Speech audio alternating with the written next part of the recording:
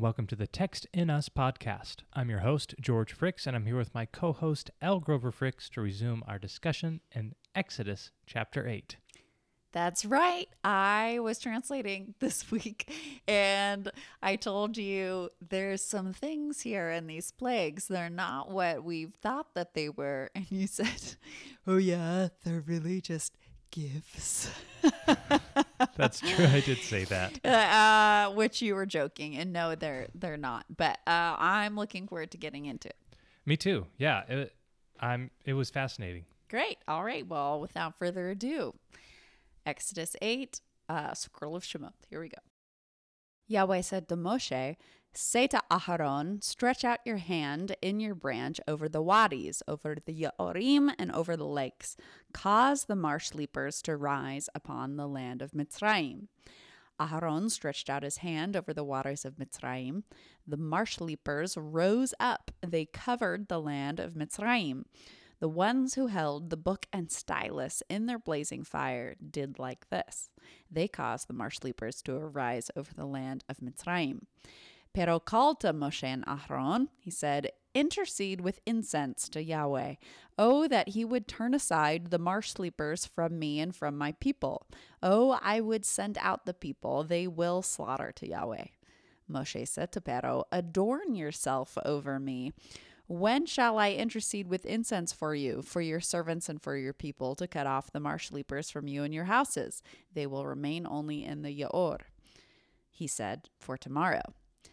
He said, as your word, in order that you will know that there is none like Yahweh our God, the marsh leapers shall turn aside from you and from your houses and from your servants and from your people. Only in the Yaor they shall remain. Moshe left and Aharon from being with Pero. Moshe shrieked to Yahweh upon the word of the marsh leapers, which he had set for Pero. Yahweh did as the word of Moshe. The marsh leapers died from the houses, from their courtyards, and from the fields. They heaped them together, bubbling mortar of bubbling mortar. The land stank. Pero saw that there was the Spirit. He heavied his heart. He did not shema them as Yahweh had spoken. Yahweh said to Moshe, say to Aharon, stretch out your branch, plague the crushed dust of the land. She will become parasites in all the land of Mitzrayim. They did so. Aharon stretched his hand in his branch. He plagued the crushed dust of the earth. She became parasites in humanity and in the silent ones. All crushed dust of the land became parasites in the land of Mitzrayim. The ones who held the book and stylus in their blazing fire did so to bring out the parasites, but they could not. There were parasites in humanity and in the silent ones. The ones who held the book and stylus said to Pero, he is the finger of God. The heart of Pero was strengthened. He did not shema them as Yahweh had spoken. Yahweh said to Moshe, rise early in the morning, station yourself before the presence of Pero. Look here, he is exiting from the water. You will say to him, this is like what Yahweh says, send out my people, they will serve me. For if you will not send my people, look at me. I am sending in you and in your servants and in your people and in your houses the raven. The houses of Mitzrayim shall be filled with the raven and also the dirt that they are upon. On that day I will distinguish that nearby land upon which my people stand. They will be without a raven, in order that you will know, for I am Yahweh, in the inner parts of the land. I will place a ransom between my people and your people. This sign will be for tomorrow. Yahweh did so. A heavy raven came to the house of Pero and the house of his servants, and in all the land of Mitzrayim. The land was ruined from the face of the raven. Pero called to Moshe and to Aharon to say, walk, slaughter to your God in the land.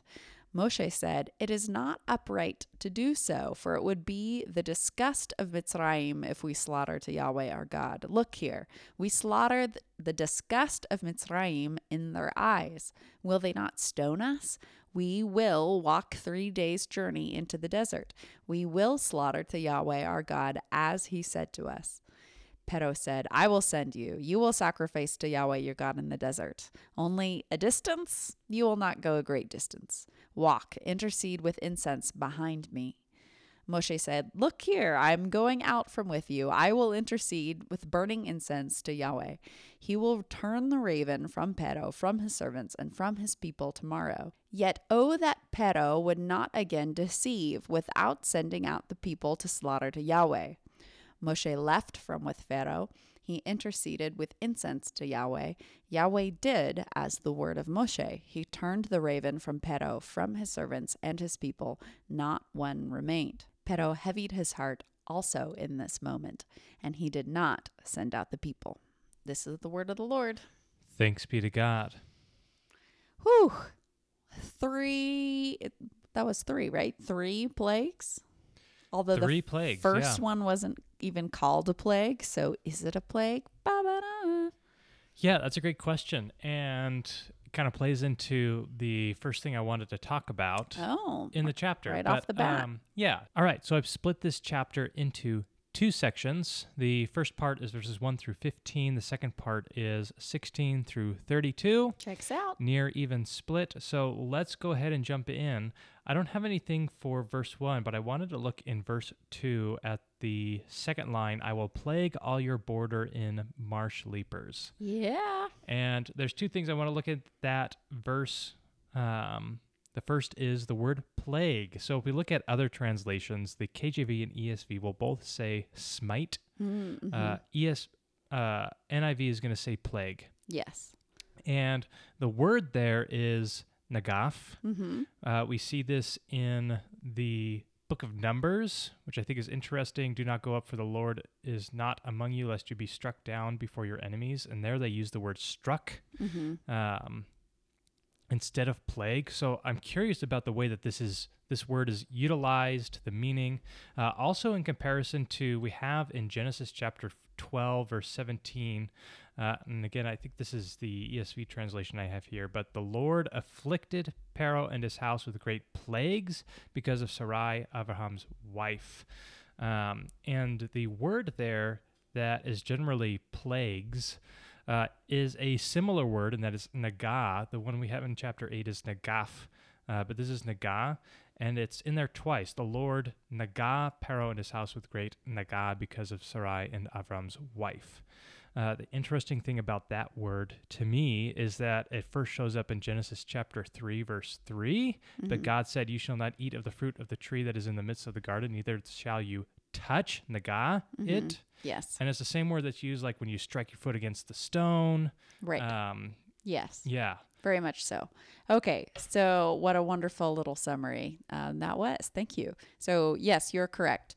The word nagah, both in modern Hebrew and ancient Hebrew, really just means touch, and it's taught that way. And so I translated it poorly. My first go around, I don't know. In the Genesis 12. In Genesis 12, yes. I should have done it as that they were touched by God, but I didn't, maybe because it sounded weird, or maybe because I wasn't paying close enough attention. Yeah, probably just like, again, we're working against things that we are familiar with in the language, and it is super hard to get your brain out of that space. Right. But I am, actively doing revisions, including right now, and so I'm glad that it's been flagged. But yes, nagah means touch. And so it should read it that way. Nagaf is a fun little journey here. So we have a different word for strike or smite, which is why I didn't want to use it here.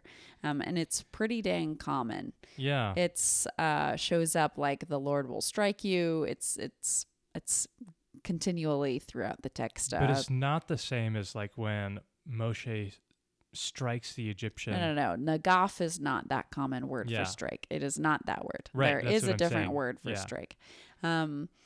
And it comes up all the time. So I didn't want to use that here, even though nagaf is usually translated strike. I am saying that it is plague after quite some reading and working with the word, because the reason that it often gets translated as some kind of pushing or shoving is because there is one spot in Exodus 21 where it talks about if your cow nagafs another cow, Oh, you need to yes. kill the first cow. The famous passage about your neighbor. Well, okay, Captain Good Samaritan over there. But I'm guessing that's where you're familiar with it from. Yeah, it became a debate on, well, what if it's a Gentile farmer's cow who strikes a Jewish person's cow? Oh, and, yeah. In Talmud. Yeah. I know what you're talking about now. I've caught up. You are correct. So whatever nagaf is, it has to be something that one cow can do to another. And so because of that, I think is where push or gore is also used sometimes, gets in there because, linguists have collectively twiddled their thumbs at the ceiling, wondering what cows can do to each other. And I would say that a cow... Martial arts. Have you not seen, what is that, Kung Fu Panda 2? Is there a cow that does martial arts? One of them, the bad guy, is a cow, is a bull of some kind. Wow. So, I don't have that locked and loaded in my memory, but I'm happy with the reference. So I would maintain that you can have a plagued cow that spreads its disease to another cow through martial arts, potentially. And if it does that, then you have to kill the first cow so it doesn't keep spreading disease to everybody. That checks out for me. The rest of because some people, like Jasenia says, well, it's not strike, it's smite. Right. But if you look up, that's what Rashi says. If you look up the etymology of smite versus strike, they're the same, except for that smite includes a plague sometimes. So it's like, well, if that's what we mean, why don't we just say plague? Right? Yeah, Rashi says the distinction is between whether or not it's a killing strike or just a ouch strike. Okay. All right. And so nagaf does not necessarily mean killing, but it may mean smiting. And so it's not just a flesh wound. If it's not a deadly smite. It's a that hurts smite. Huh. Well, if we come across, I'm freewheeling here. So if we come across a new verse that has a better word for plague, then I'll have to go back and redo my work again and publish a, public apology. But I don't think that'll, I don't know. We'll have to see what happens here. But I think that it's plague. We'll see what happens. Yeah, I think in the context here, right, plague is traditionally what we're talking about. And so utilizing the word plague in this instance, in this form, makes sense in the moment. Well, there's also some confusion because in the narrative portion of the historical books, it'll be the armies went out to fight each other and then God smote one. And so it's like, did they all just keel over lightning? Plague. Or was it a plague, right? Exactly. Yeah. So in my opinion, and with some history background, plague is a big problem in camps and army camps. Right. So it all seems plausible to me, but I could be wrong. So I will plague all your border in marsh leapers. Yeah, marsh leapers is not what I was expecting there. Yeah. But it kind of, it makes sense, I suppose. Yes. It's so our frog translation is another conclusion that comes from some good old thumb twiddling. Right. Of, well, what jumps and lives in a marsh? Right. And other folks have felt confident enough about saying, well, it's probably frogs. Yeah. When I was reading about that in the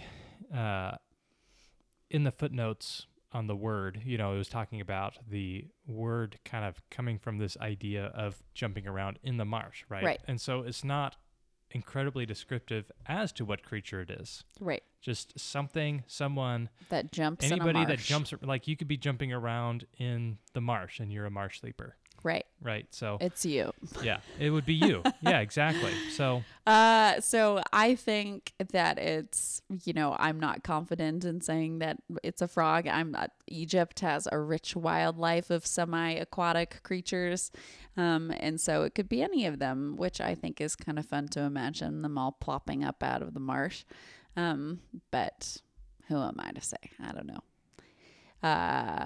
Okay, but it does say they will rise up, and I'm excited about that. rise up. Yes, Hamilton reference is what God had in mind right there, actually. But I mean, they were fighting in the marshes. I think that each of these plagues, here's my theory, and we've only looked at 3 so far, and I haven't spoiled the rest by doing the work yet. But I have a theory that each of these is going to relate to the oppression that God's people is going through in some way. Because we can tend to imagine and then God was kind of mean 12 times over, right? And you can see how many of them you remember. But what if instead each of these plagues is God witnessing The 10 plagues. Right. 12 is a more biblical number. The other 2 were Moshe and Aharon. Yeah. Oh boy. No. So what if each of these 10 plagues is God testifying to the injustice that's happening to this immigrant community and saying, you've tried to cover it up. You've tried to say that they deserved it. I see what's really happening here, because rise up is what they're trying to do. We've had all of this up imagery. We've talked about literature from the ancient Near East, often including the heroes going down to the underworld, and how this going back to the promised land is always an up thing. Right. So I think the marsh sleepers rising up is evocative of that. Well, that is the exact fear that they have for about the Israelites. Yeah, that they are going to rise up and take over. Right, exactly. And so and they're calling them, referring to them as these creepy crawlies. Right. Yes, the slithering things. Yeah. So if you don't let God's people rise up, creation itself will rise up in protest. Right. Yeah. And then in verse 3, when they rise up, they start by appearing in the house of Pharaoh. Yes. In their lounging room, on their bed, and then into the house of your servants, and then into your people, and then into your cauldrons and your kneading bowls. Yes. So the progression there is interesting, that it lists all of those out, right? Instead of just saying there was a plague of frogs that were everywhere, right, went to the extent to list out this progression, all coming from the source, which was the house of Pharaoh. Right. Well, before that it says all your border. And I mean, Tanakh isn't always chronological, so that could be like the topic sentence. Yeah, I see that as, right, that's the description. Maximum extent of this plague is going to be all your border, but it's going to start in your house and it's going to spread from there. Got it. And I think that that's symbolic, just kind of like we were talking about, of what they've been saying. This is a you problem, Pharaoh. Yeah, exactly. Yeah, the citizens aren't necessarily complicit. Maybe they are, maybe they're not, but it's because of your leadership that this is happening. And we're going to make it clear from his places of luxury to his lounging room and his bed. And then his servants aren't exempt, or his people. And then all the common places, cauldrons and kneading bowls. Okay. Yeah. Anything from the Yahweh said to Moshe and say to Aaron portion? Yeah, I mean, just in that it's, in verse 5, this, say to Aharon, stretch out your hand in your branch, is an interesting thing to say. And we don't always see it when these plagues happen. We don't always see that same language. Sometimes it's just stretch out your hand. Sometimes it's stretch out your hand with your staff. Right. Sometimes it's take your staff and strike something. Yep. So there are differences in the ways in which these plagues are even just brought about. And I think that is interesting. I'll have to pay attention to that because I have not been. But 2 things about the in your branch thing. One is that Hebrew has vastly limited number of prepositions. And Okay. so sometimes we allied our different usages, like, well, I guess we'll go with in. However, we do have with. Eam means with. So he could have said, stretch out your hand with your branch. And I think it's in because we keep talking about how branch is an authority symbol. Yeah. And so he says, stretch out your hand in your authority over the wadis. Right. And I think that's why the preposition is like that. And that's why I left it weird, even though it feels uncomfortable in the English. Interesting. Yeah, I like that. So to kind of highlight that then, when we had the river, it was striking the Nile with the staff. Here we have the stretch out your hand and your branch. Well, it was branch earlier with the bloody water. Right. Yes. Yes, but Always it was a branch. striking. Right. Here it's a stretching out. Before it was a striking. And then in verse 6, the marsh leapers rose up. Now, there was an interesting note in the Midrash about this phrase, and I'm pulling from Rashi here, saying that there was really only one frog because of the form that the word is in is singular. Let me look. I would love that if so, because of later I could have just missed it. So he says this is a midrashic explanation of the usage of the singular noun here. Okay, well, I'm looking at it right now. Oh, wait. Okay, so it has been plural this whole time, and then all of It a just sudden, switches to singular. in verse 6, it's singular. That's hilarious. So God says he's going to send these the frogs. frog. And then the behemoth frog, according to the Midrash, arises in the love house of that. Pharaoh. Oh, my goodness. And it splits into smaller frogs Oh, okay. as they, it seems like as they attack it, right? So they keep trying to get rid of this frog by killing it, and each time they do that, it splits into more frogs and more frogs and more frogs. Hydra kind of mechanic there. Yeah. Yep. So, Wow. and I think that's, it's midrash, so it's not explicit in the text, but explaining this weird singular. I mean, it transition. is explicit in the text. Before it said plural, and now it says singular. I mean, I guess the Hydra part isn't explicit, but it is explicit. Here's another reason I like that, other than that I love just the cartoon image that my brain is creating. Of the giant frog. A huge frog coming over the horizon. A Froghemoth. Eyes first. I love it so much. Okay, but is because a Egyptian frog goddess is named Heket, and she's the goddess of fertility. Okay. She's related to the Nile and, etc. But I like that because with my theory that each of these plagues has a message, right? Now it's not just God being like, look at this cool thing I can do, but telling something Pharaoh through his actions, making it a beautiful thing, right? Because God told Moshe, what I'm going to do is beautiful. And we're like, really? Is frogs beautiful? But if he's testifying to the fertility of of God's people being turned towards darkness, right? In that their babies were killed. Right. And they're being struck down. Right. I feel like using a fertility image in a retributive way is like a revenge of the babies, of the stamped on fertility. Right. And they're coming out of the waters. Yeah. So. Oh, that's so good. I love it. I am team giant frog. Yeah. 100%. Changing my translation right now. Thanks, Rashi. Okay. So verse 7. Yeah. The ones who held the book and the stylus used their blazing fire. And did the same. But before that, or did like this, it says Tachas, that the frog, the singular one, which I should have seen, man. It's a singular feminine noun. She, which ding, ding, by the way, even matches the goddess. Yeah. She covered the land of Mitzrayim. That covered word is all the way back from Genesis 6 with the flood. Oh, the flood covering the land of, the planet. It's chapter 7, verse 10. And potentially the textual narrative is drawing upon that motif to remind the reader of what happened the last time a group of people had their heart set on only violence all the day. Right. Right.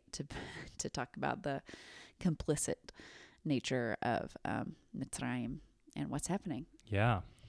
Okay, now go ahead with our book and stylus boys. All right. So they use their blazing fire. Now, we've talked about those things already in the last chapter. Boring, To do old like news, this. Old news. supernatural angel fire, whatever. But they also cause the marsh leapers to arise over the land, Which is again, like doubling down. Like still fascinating. And anybody who like says that this is still magic tricks, yeah, they just had like 1,000 frogs up their sleeves. they also had a Froghemoth.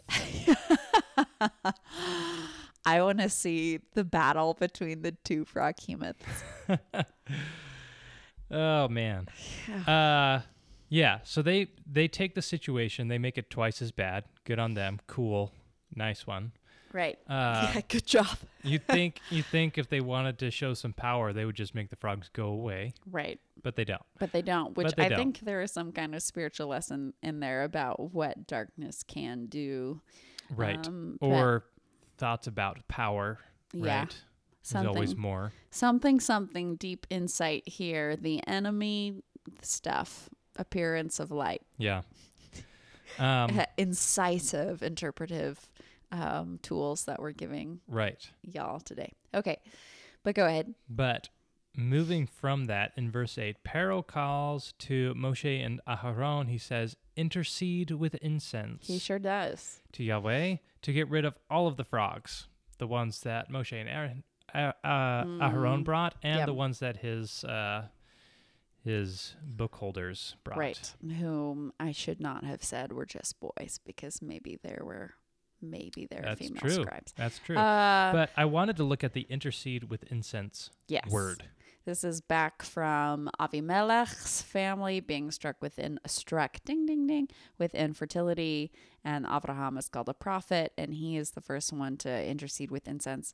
And then Yitzchak, I think, also has to do the same thing for Rivka, and it even uses the preposition behind there, I believe, which comes up the second time Pero asked Moshe to do it. Yeah, so I was curious about that. So to look at the ways we would see this, KJV says entreat, NIV just says pray, ESV says plead, but the word in the Hebrew is atar.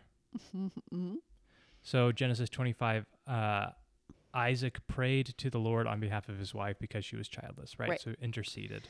I was curious about that because in Genesis 20 with Avimelech, it's palal. Okay, so I squished the two there. Okay, so fascinating. So palal is our regular word for prayer. Okay. So this, and like if you read the Psalms where we're talking about praying all the time, it's going to be hitpalal all day long. And so atar, it has an ayin, so it gets a little slap of the vocal cords there. Atar is not that word. And yes. Yeah, I was surprised by that. Yeah, fully different word. And so people in the other translation list, there's entreat, there's supplicate, there's plead, and it has to do with the way that we think about prayer and what prayer is and what it's accomplishing. And so to me, what is a prayer that's not just like full of praise or you're talking to God or whatever, but specifically on behalf of somebody else? That's our word, intercede. And so that's why I did that. But in the Syriac and in the Arabic, it is the word for incense, which in Hebrew is keter. Now you can hear atar, keter are pretty close. Yeah. The difference there is the first syllable, and sometimes ayins, when they jump over to different languages, get different consonants slipped in, just like Americans say Baghdad when it's the G in bag is actually an ayin. Just like Gomorrah of Sodom and Gomorrah isn't actually Gomorrah, it's Amorah. And so linguistically, sorry if this is too much of a deep dive for everyone, but linguistically, there's this question of whether it's really just is incense. And it's the word for incense in these other two languages. So I'm putting them together because I think that's pretty solid evidence. But it's not just the word incense, right? Because it's used in, that's not the word keter. So Right. that's why I used both. And also, incense is a big theme in Tanakh in general. Like the minor prophets at the end of the whole thing say in the age of Messiah will use incense. Everyone will use incense to worship God. And we've just said, nah, that's like for the Eastern Orthodox. Anything sensory probably is distracting and idolatrous. So anytime I see incense, my bias is like, let's wrap that puppy back in there. Well, yeah. I mean, in this instance, it removes plagues. So In this instance, there's incense. In this instance, there's incense of intercession. Yes, and he's successful. Although it doesn't say because of the incense, it says because God listened to the word of Moshe, which also is fascinating. You know, if Aaron had prayed, would it not have worked? You know. Anyway, questions. Yeah. Lots of questions. Verse 9, Moshe said to Pharaoh, "Adorn yourself over me." Who knows? Who knows? When shall I intercede with incense for you? So I thought this question was interesting. He's not just saying, yeah, I'm going to do it, but he's asking specifically, when do you want me to do it? Yes. Rashi has a note here that what he's saying here is not saying that Moshe is going to wait until that specific time that is stated, and then he's going to pray and stuff is going to go away. Rashi says that what Moshe is doing is he's going to pray right now that God would remove the frogs at the time that Pharaoh requests. Yes. And what's interesting to me about that is that Pharaoh could have said, right now, please. Uh-huh. And he doesn't. Yeah. He says, why don't you do it tomorrow? Right. I mean, from like a figure out the magician's trick standpoint, that makes sense to me, because if I thought that Moshe was a trickster, then surely he would have anticipated me saying, do it right now, and he's ready. So saying, wait till tomorrow makes, is like trying to trick the trickster. So that checks out. But yeah, I do think it's funny that he's like not that invested in the suffering of his people to be like, we need bread and there's frogs in our kneading bowls. Yeah. It's like, whatever, that will last another day. A note on the adorn yourself over me thing. I said no idea. I do have an idea. So it's usually translated glory over me. And we've had that conversation about glory before. That's not the word glory. We tend to edit out anytime we have words that have to do with beauty and adornment when it's a men talking, because of our culture around men men aren't supposed to be adorned and ornamented in our culture. And so we tend to switch it to the word glory. So this is one of those instances. Yeah. It doesn't say kavod yourself over me, make yourself heavy over me, which would make sense, honestly. But he says adorn yourself. And he's saying like, and I think anyway, do your fancy thing, like flex your power here. Tell me what you want me to do and I'll do it. Yeah. I'm trying to remember. There's a teaching that I heard, and I don't remember the origin or who it was. Oh boy. I know. So if a doozy. If this rings a bell for somebody, go ahead and drop a note, because I told you that in 1997. Yeah, exactly. Because I think it's interesting. I think it's compelling, and that it's what is happening here is the house of Pharaoh is used to authority and ruling, in which they get to determine who, when, why, where, how, etc., and it is done at their request. Uh-huh. And so what is at play here is it's really a power dynamic of showing the authority that God has to make this stop whenever, beyond just the instant. Yeah, like it's definitely an extra flex of God being like, to prove that it's me, say the word and I'll do it. But it's also kind of a meeting Pharaoh where he's at. Like he's used to being allowed to give all the orders and being the fancy one. And so I feel like that's why Moshe is saying, adorn yourself over me. Like, Yeah. be fancy, do your thing, keep the power dynamic that you're comfortable with, because we're Right. still playing nice here. Nice-ish, you know. There's blood in the trees potentially, but yeah. Yes. And he, again, just says, tomorrow's fine. I'll deal with the frogs for another night. I Right. don't know about you, but I would not be chill with that. Right. And Moshe backs up what we were just talking about because he says, we'll do it as your word in order that you will know that there's none like Yahweh our God.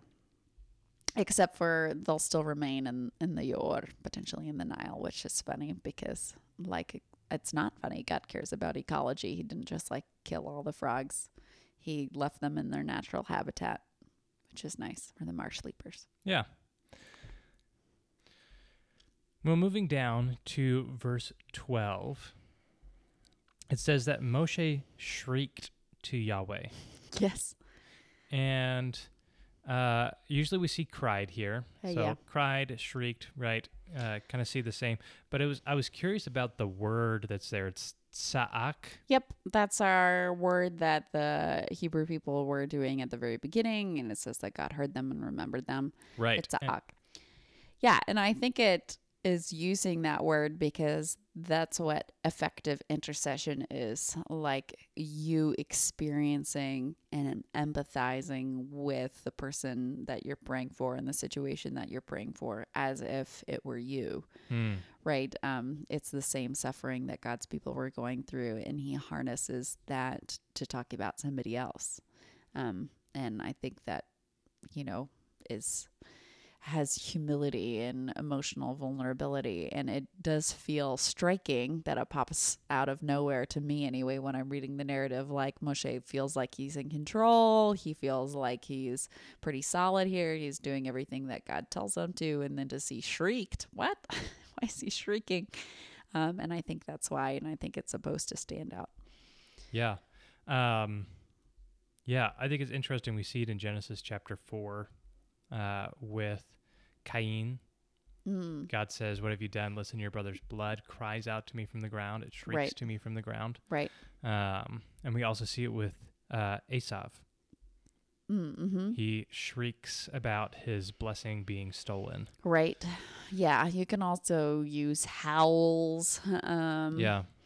Bellows. I think it's like the sound of a wounded cow, if I remember. So, moos. Yeah. The cows are back. Moshe mooed. Cows are back in town. Yeah. With the giant frog on the horizon. Yeah. Okay. So I think Shrieking kung fu cows. I need somebody like Josh Basset in here to tell me why now it says that the marsh sleepers died from the courtyards when before it didn't even list that they were in the courtyards. But now they're in the courtyards in the fields, right? It's like, why wouldn't it have the parallelism and say kneading trough or whatever? Maybe that's where the kneading troughs are. In the fields. In the courtyards. Oh, yeah, maybe. Yeah. It's just surprising to me that it's not a parallelism. It is weird that they've changed the language. I agree. And then he says they heap them together, bubbling mortar of bubbling mortar, which is weird until you follow this hypothesis I'm putting out there that each plague has to do with the way that the Israelites were oppressed and what were they making way back in Exodus at the very beginning. They're making mortar. Yeah. Yeah. I mean, this is the word that you're going to see as heaps. Yeah. Right? Which it's a choice. They heaped them together in heaps. Right, but they're totally different words. Right. It's weird to pretend that they're the same words. Right. They're not. And I get that Chomer. Is that right? Yeah. Chomer? It's weird to say mortar because I don't know how to make mortar, but I presume that pieces of a giant frog is a weird ingredient in one's mortar. And so I get why they changed it. I just disagree because, again, it's bringing us back to God saying, you want to oppress my people? You want some mortar? Here, I'll give you mortar. Yeah. let's leave it bubbling in the heat all over the countryside. Right. Yeah. And this goes back to Genesis 11, which is Tower of Babel. Right. Empire. They're trying to build their little legacy. Right. They had brick for stone and bitumen, which is chemar, and mortar, which is chomer. Yep. That's the same word. It's just different vowels. They had chomer and chomer. Yes, which you should know that word because Passover. Homer's Odyssey. No, it's part of Passover. Anyway, yes. The land stank with all of it. Then we have a weird thing. Pero saw that there was the spirit. It is a weird thing. My theory is that he's talking about renewed spirit, like his people's spirit was like, straining / half dead under the giant frog bits. Right, but they're fine now. But it goes away. He sees that spirit is renewed. He heavies his heart. That's my theory. Yeah. Either that or it's a spirit. Just that's not usually the word for that kind of spirit, but Right. details. Yeah. It's ruach, as in God's spirit. Right. KJV ESV says respite. Yeah. NIV says relief. That's interpretation as translation, which I find dishonest. Speaking of dishonesty, we're not quite there yet. Yeah, I might make mistakes. However, anyway. Okay. He heavied his heart. He did not shem'ah them as Yahweh had spoken. Right. And then moving into part 2. Right. We have the same pattern, stretch out. Well, I don't know if it's the same pattern, actually. He doesn't say anything about lifting your hand, I guess. Yeah, it's just stretch out your branch. There's no hand in this one. Stretch it out. What does he stretch it out with? We don't know. It could be in his mouth. Oh, no. I don't need that kind of creativity. Too many options. Okay, we'll leave it at that. Moving on. Okay, plague, the crash dust, hypothesis, evidence. We've got that they were crushed into the dust with hard labor, right, is like our word for oppression. The word for dust has to do with crushedness, something that's been made very small. And so it's connecting to their oppression again. The land, by the way, is feminine, which is why it says she will become. And then I presume you want to talk to me about my choice of parasites. I do. First, I want to talk to you about your choice of plague. Oh no, did I miss something? Because it's nakha. Okay. We went back to the other one. So it should be touched.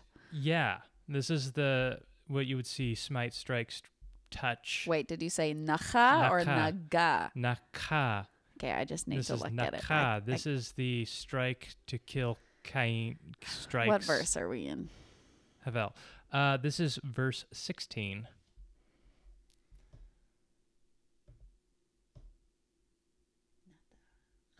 No, it's not. It's the word chach. Look at me. I said that I would have mistakes, but not dishonesty. All of my mistakes are honest mistakes. So yeah, it is. It's the word hach, which I remember looking at and thinking like, wow, that's a cool onomatopoeic thing. And I missed that it wasn't haf. So that was what I was focused on. Okay, so yeah, it is strike the crushed dust of the land, which feels very like, I don't know, that could be like a scene in The Chosen where it's just like the branch smacking some dust. I don't know, feels cinematic. We have him strike the crushed dust of the land, and Rashi says that this is kind of a creation moment, right? Because it says she will become parasites. Yes. And so Rashi notes that striking the land causes the dust, to turn into parasites. Right. So if you're missing how that's a creation moment, by the way, it's the verb hayab, which is what God says to everything when he's calling to stuff. And I just said that be light, be comma light. It's the word be is to bring forth. Kind of unusual, especially in this. Well, it's not to bring forth. It's the word for be. Be. That would be like but other translations might get a little bit more flowery with that. Bring forth is a different word. It's in the creation narrative. They're different. Okay. But yeah, so that's where he's pulling it from. So he wants us to be a sad creation because we're making parasites. No, he was comparing it to it goes into the reason why the ones who held the book and the stylus cannot do this miracle. Oh, interesting. And it's because their power comes from demons, essentially, right? Fallen angels, whatever. Okay. And they are unable to do this kind of act. So, Fascinating. yeah.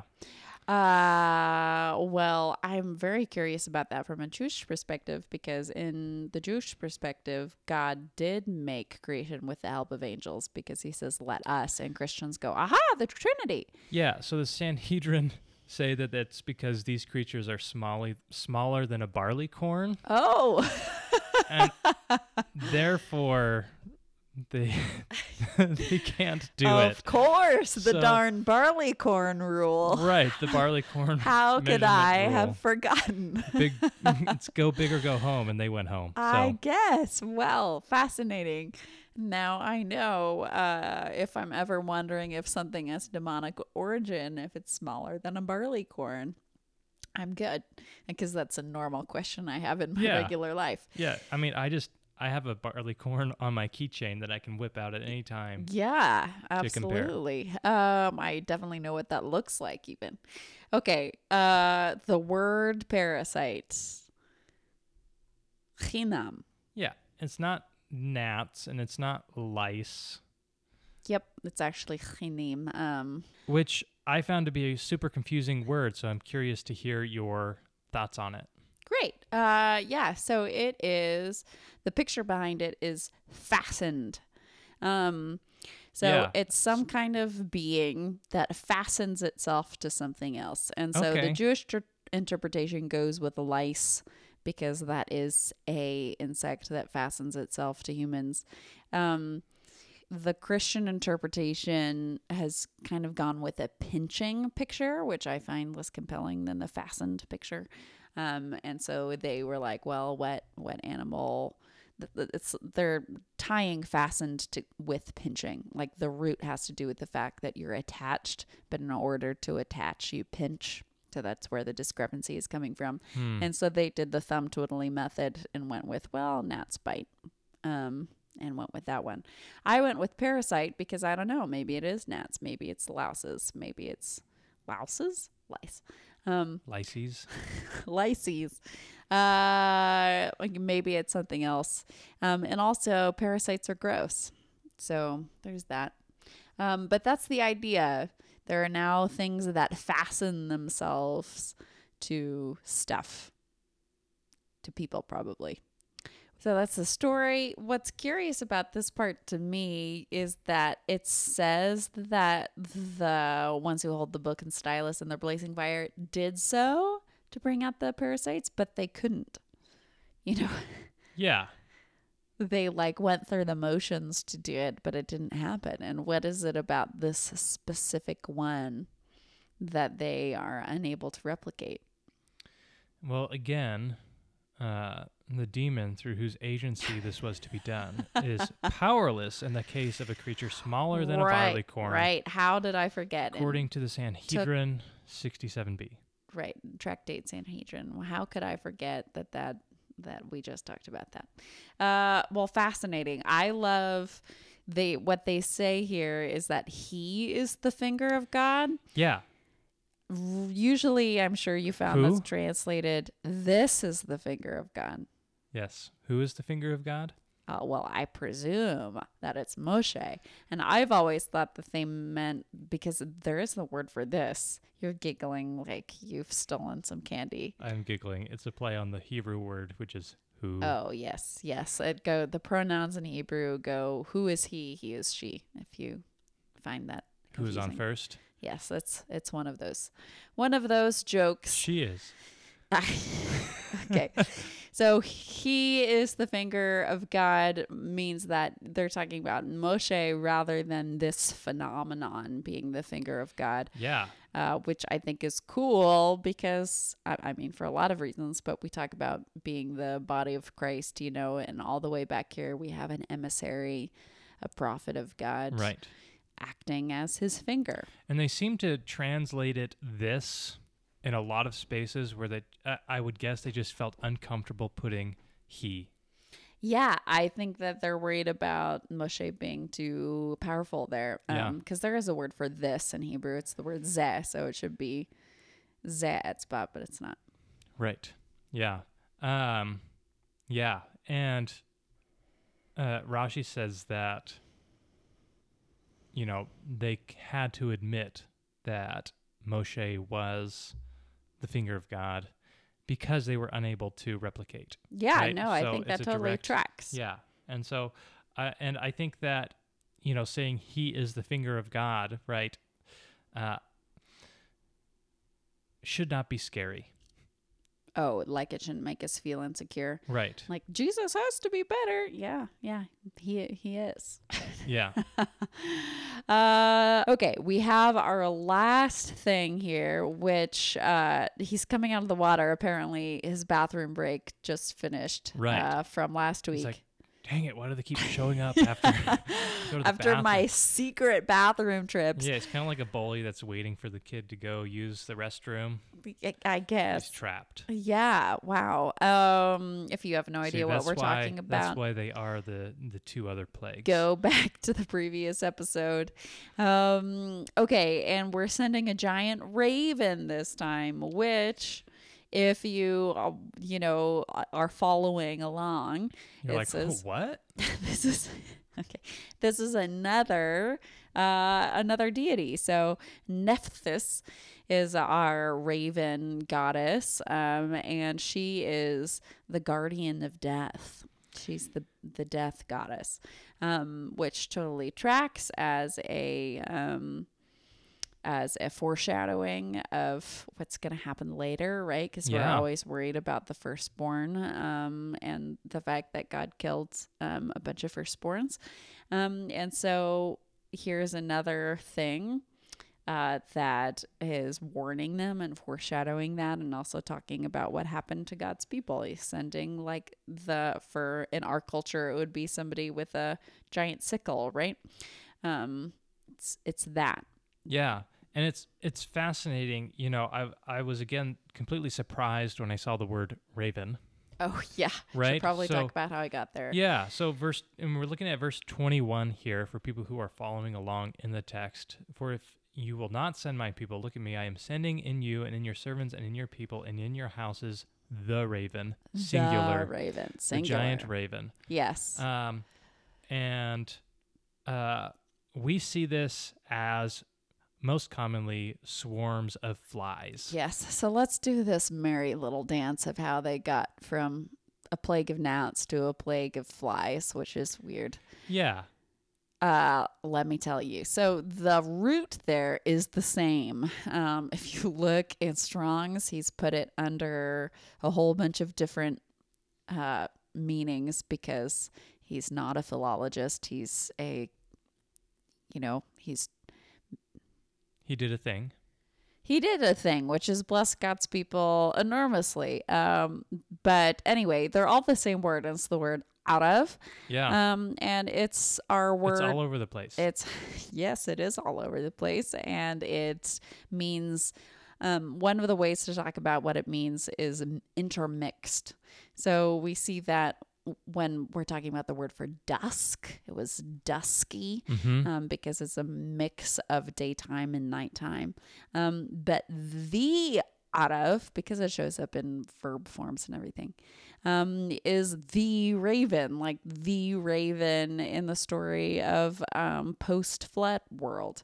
The way that they get to swarm has to do with the vowelation, which, as I've said so many times, is a much later addition, is not inspired.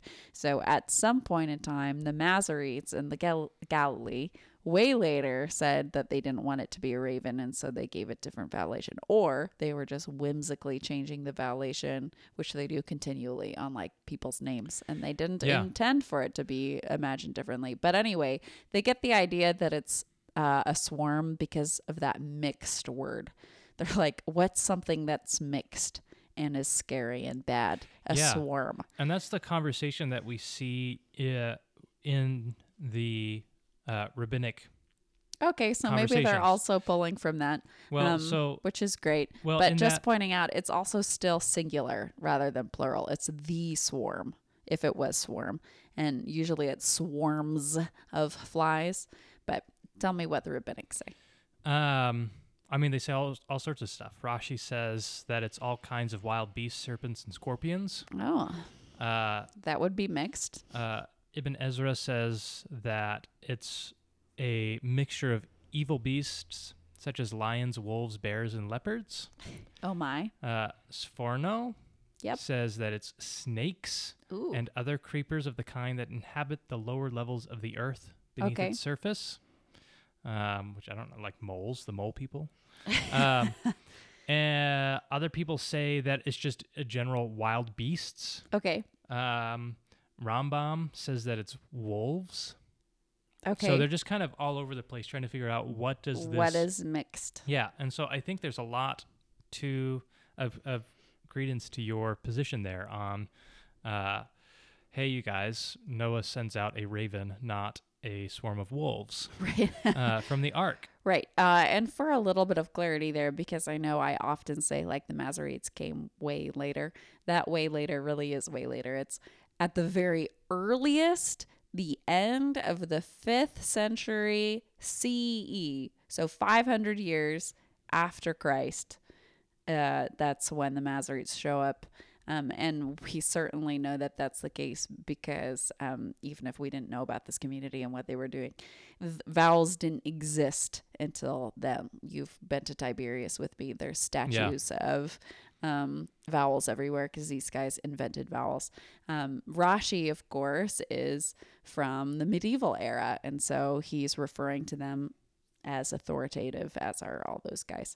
Right, but even he is looking at this and saying, Yeah, right. And so none of them are saying swarms of flies. They're just picking mixed groups. Yeah, flies is definitely a later thing. And so I'm saying these guys from the 5th to the 10th century CE or AD are not inspired. And so I'm going with the plain raven. Yeah, I love it. I think it's fascinating. Well, and I think it fits with the mythology. Like if I had to guess which god does, God call upon to walk around Egypt and scare people, I would be like, I don't know, the god of death. And yes, it is. Literally. Okay. That being said, I was trying to finish this out quickly, but there's so much stuff in here. I will place a ransom between my people and your people. We've got our first use of ransom captive theology right here, which I love. We tend to think of that as starting off with patristics, but all the way back here, edited out of some of our translations, is God keeps out that raven via a ransom, which I also love because we have our own ideas about, other than Egyptian mythology, about a supernatural being of death. And some of our protestations against ransom captive theology, not me specifically, but the larger Christian community and theological conversation, is saying, well, how can we possibly give Satan that much power that God would have to sacrifice himself in order to do something Aslan style? Here, that's exactly what's happening. He says, you give me my people and I will give you your people back. God sends, so God still has authority here. He calls upon the raven, this supernatural death being. Yeah. Or at least symbolizes that to the Egyptian people. And in order to keep him out, he has to provide, or he chooses to provide anyway, a ransom. Just saying. Yeah. And it kind of almost works, right? Because we finally see Pharaoh say, okay, go and do the thing. Right. Which, I mean, totally makes sense that would be a persuasive. Any of these, maybe I'm just a dainty flower that gets transformed by the faintest breeze, but you turn my water to blood, I'm doing what you say. Right. You put frogs in my bed, we're all done.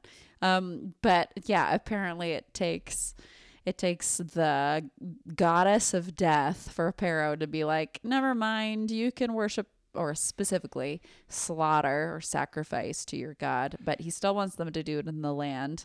And Moshe says, you don't want that. That's gross for you guys, which is a weird thing that we've seen all the way back in Genesis, where they were going to eat together and it was the same word, this abomination word. Yeah. And so they had to eat separately, which seems xenophobic of the Egyptians, but whatever. Yeah.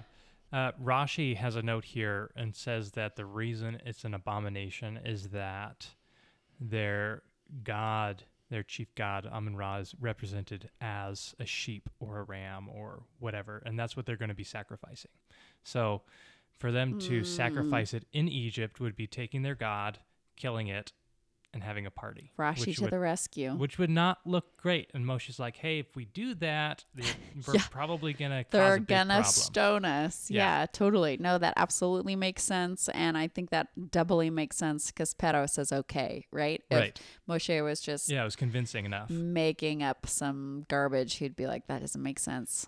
Yeah. But no, he's like, yep, you guys are right. And we have the burning incense intercession again. We have it happening tomorrow. And he says, oh, that Pharaoh, it's the cohortative tense again. Yeah. Oh, I wish that he would not deceive us. Please don't.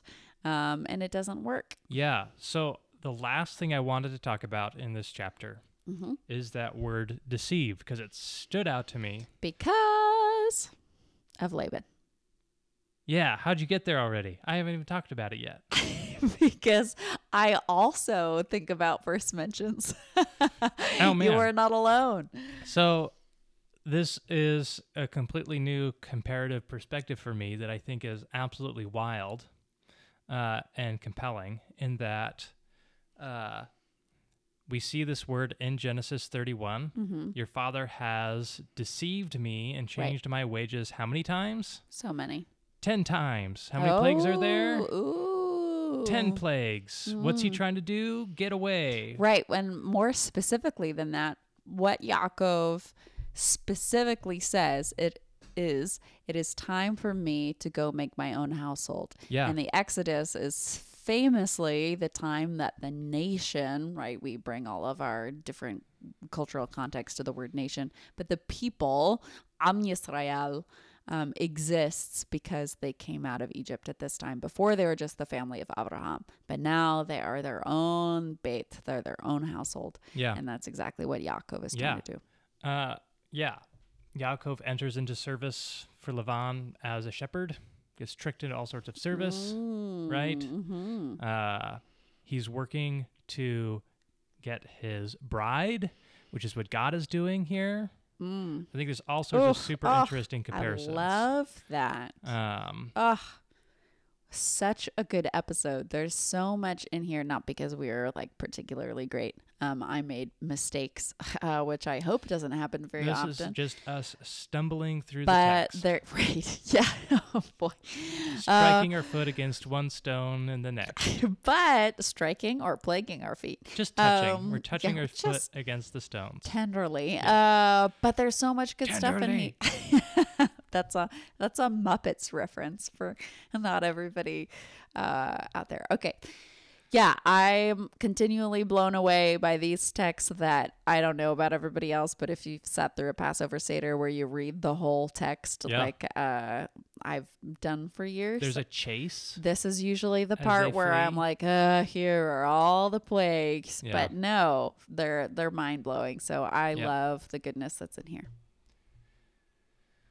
All right. Well, this has been the Text and Us podcast. Thank you so much for joining us, and we hope that you will join us again next week for Exodus chapter 9. Yep. If you have any questions, you can send them to textandus@gmail.com. See you next week. Bye.